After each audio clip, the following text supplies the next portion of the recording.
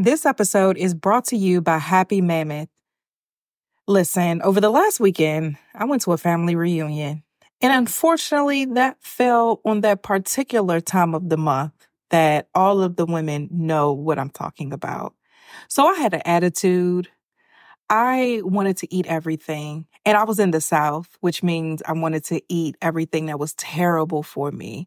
And overall, I just wasn't feeling it. I had a great time, just wasn't feeling like myself. Now it's easier to manage PMS with estro control.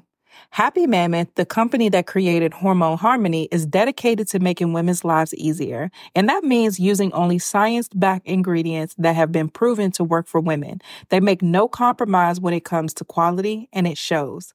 Hormone Harmony contains science-backed herbal extracts called adaptogens. Now, here's the beauty about adaptogens. They help the body adapt to any stressors, like chaotic hormonal changes that happen naturally throughout a woman's life.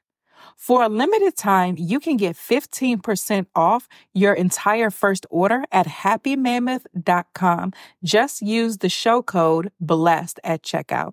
That's happymammoth.com and use the code BLESSED for 15% off today. This episode is brought to you by Delta Airlines. One of the most underrated parts of a trip is that flight home. And that's why Delta Airlines tries to make you feel at home long before you even get there. Now, for somebody like me that's a homebody, feeling at home in the air is very valuable to me. And I love to curate that comfortable experience. And what I love about Delta is they have over 1,000 hours of in-flight entertainment. They have Wi-Fi, so I can do anything else that I want to do on my devices. They have great food and drink, and it just creates a positive end to my trip. They have fast, free Delta Sync Wi-Fi available for SkyMiles members, more than 1,000 hours of in-flight entertainment, and they have premium food options and beverages like herbal teas, cold brew, sparkling wine, and more. All of the comforts that you'll find at home, you can find in a flight experience that feels made just for you. You may not be home yet, but Delta Airlines helps you feel a little bit more like it. Delta Airlines believes that you should feel at home, even if you're 30,000 feet above it. Learn more at delta.com. Hey guys, welcome to another bonus episode of the Blessed and Bossed Up podcast. Hey y'all, we didn't have a bonus episode last week, but that's just because your girl had a lot going on and it was either going to be my sanity or that bonus episode. And I'm sorry, but the bonus episode had to go. I'm still on low power mode until further notice. And so one of the things about that is my yeses have to be yeses and my noes be noes. And so I told the podcast, it will be all right. It will be all right. But something awesome that happened over the past week, though, is I celebrated 4 years self-employed. On May 3rd, 2017 was my last day working a 9-to-5. And I remember that day like it was yesterday because one of the partners at the accounting firm that I worked at is actually where my husband and I met. And I was on the marketing and business development team. One of the partners there on my way out, because in my resignation letter, I had said, if you go to my Instagram, I posted it, I had said that I was in a position to finally work for myself. And so I remember just that final goodbye exit interview type of situation. He told me, older African guy, and he was like, aren't you a little bit too young to be trying to do what you're doing? And I remember smiling and I was like, well, sir, age doesn't equate wisdom. Good luck. Pretty much. And I left and I've not looked back. And I wonder what would have happened if I would have internalized that, because that was a fear of mine. At the time I was 25. And it's like, well, who do I think I am at 25 years old being self-employed and trying to build a company on my own? Like, I need to wait till I'm older. I need to wait until I'm married. I need to wait until this, that, and the other, as opposed to doing what God called me to do when he called me to do it. And I'm so glad that I took that leap of faith. I'm so glad that I stuck it out, because the last 4 years have been a lot. I mean, interesting, I guess is a better word, because it's been ups, it's been downs, it's been peaks, it's been valleys. It's been a lot to learn, a huge growth process for me, but I'm grateful because God has sustained me and fulfilled every promise to me that he's given me so far. And so for this episode, I wanted to share 4 things that I've learned from being self-employed over the last 4 years. And I'm not here to talk about the surface level things. Some things that you need to know. Make sure your business has the resources, and not even just the resources as in money, but make sure your business has the proper systems and things in place, and the proper structure in place to be able to sustain itself as well as you. Because you and your business income is not the same. So you need to make sure that your business has enough to sustain itself as well as enough to sustain you. Also, be willing to make sacrifices. And these aren't even my points, but just some things I want you guys to know. Be prepared to make sacrifices. I gave up getting my nails done for a long time. I learned how to braid my own hair on YouTube because I just needed to do something to look neat because I didn't have any money to do much else at that time. But yeah, this episode is really focused on just some 4 quality things that I've learned over the last 4 years. And the first thing is that the person behind the platform matters.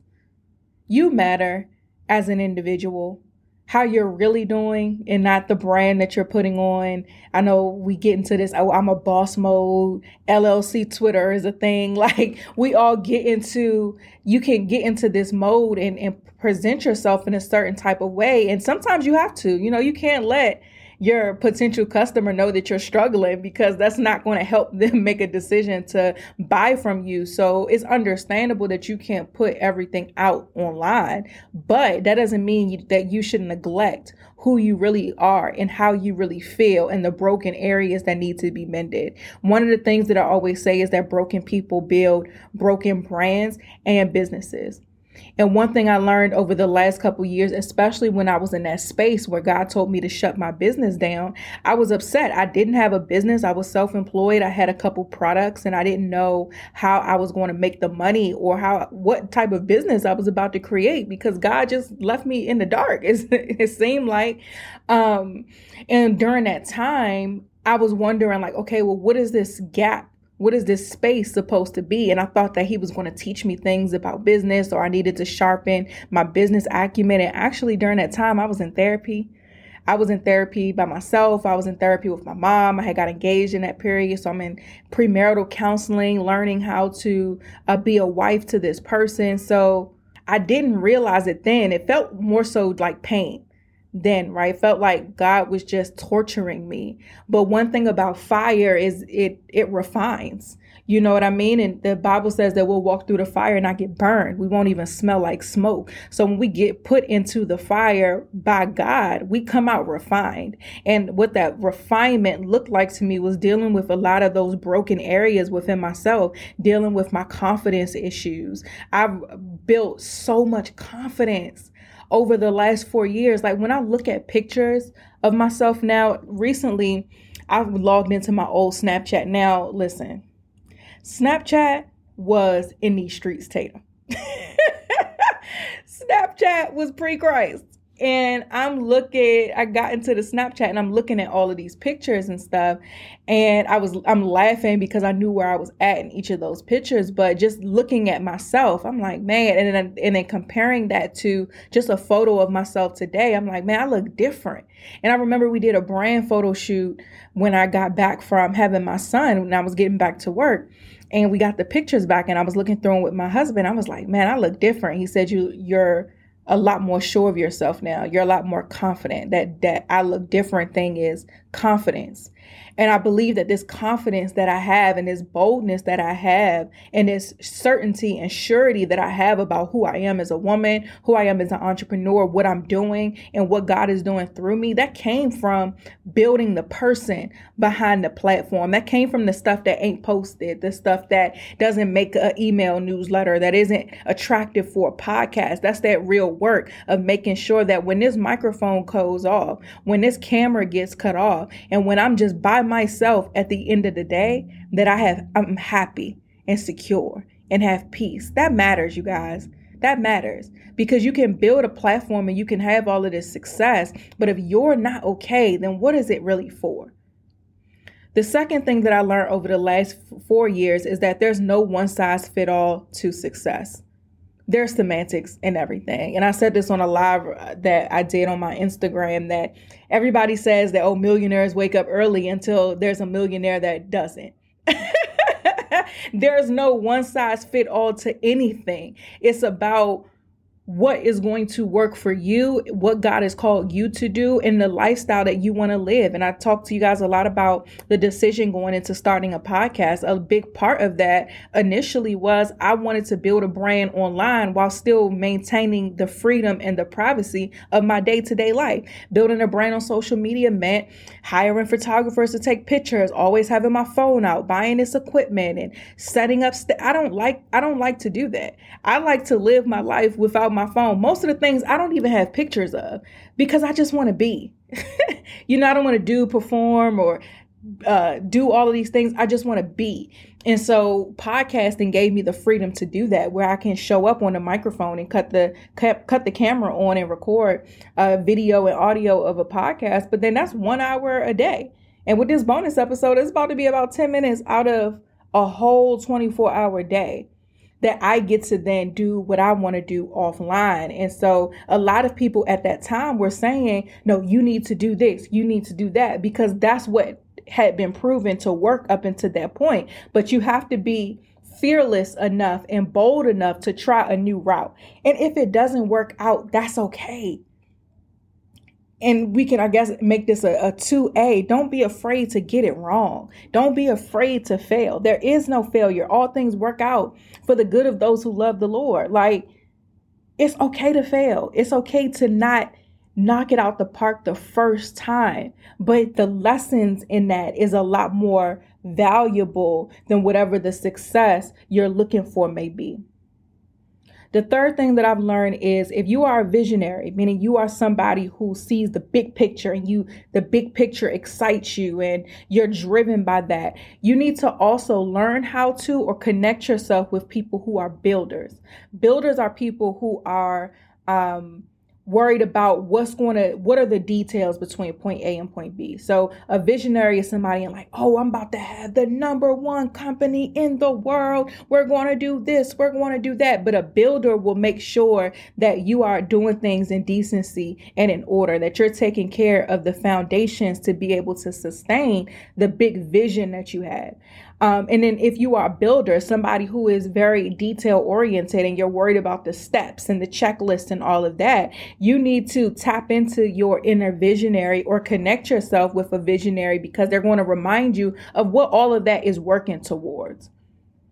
If there's a documentary on Hulu about the WeWork company, which is this co-working space that just blew up to be this $1 billion valuated company. And I forgot what year it was, but basically they tried to go public. It was revealed all of the flaws within their business structure, and all of the smoke that the visionary CEO was blowing was finally revealed. And when the smoke clears, there was really nothing of value there.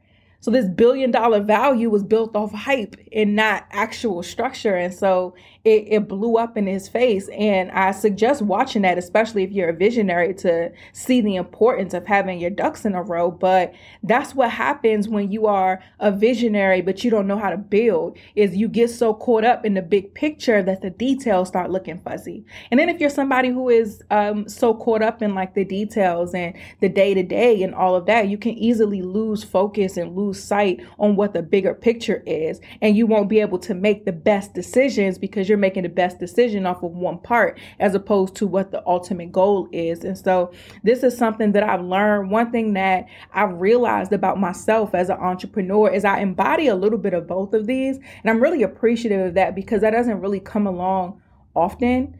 And I'm a visionary, but I'm also a builder. But sometimes I flow into the visionary more. Sometimes I flow into the builder side more. But I have to maintain that balance and make sure that when I am really immersed in the day-to-day and the details and the structure of my business, I have to make sure I take a step back to remember the big picture. What are we working towards here? And even maintaining that visionary side of me when it comes to making decisions. Like, okay, here's this opportunity that came up. This opportunity is great, but how does that fit to the big picture? How does that fit to the vision, the ultimate goal? If it doesn't, and it's just a good idea for right now, let's let it go. Because I would rather turn this down in order to better build the big picture than work for these scraps, if that makes sense. So again, if you're a visionary, tap into your inner builder or surround yourself with builders because they'll be able to reel you back in.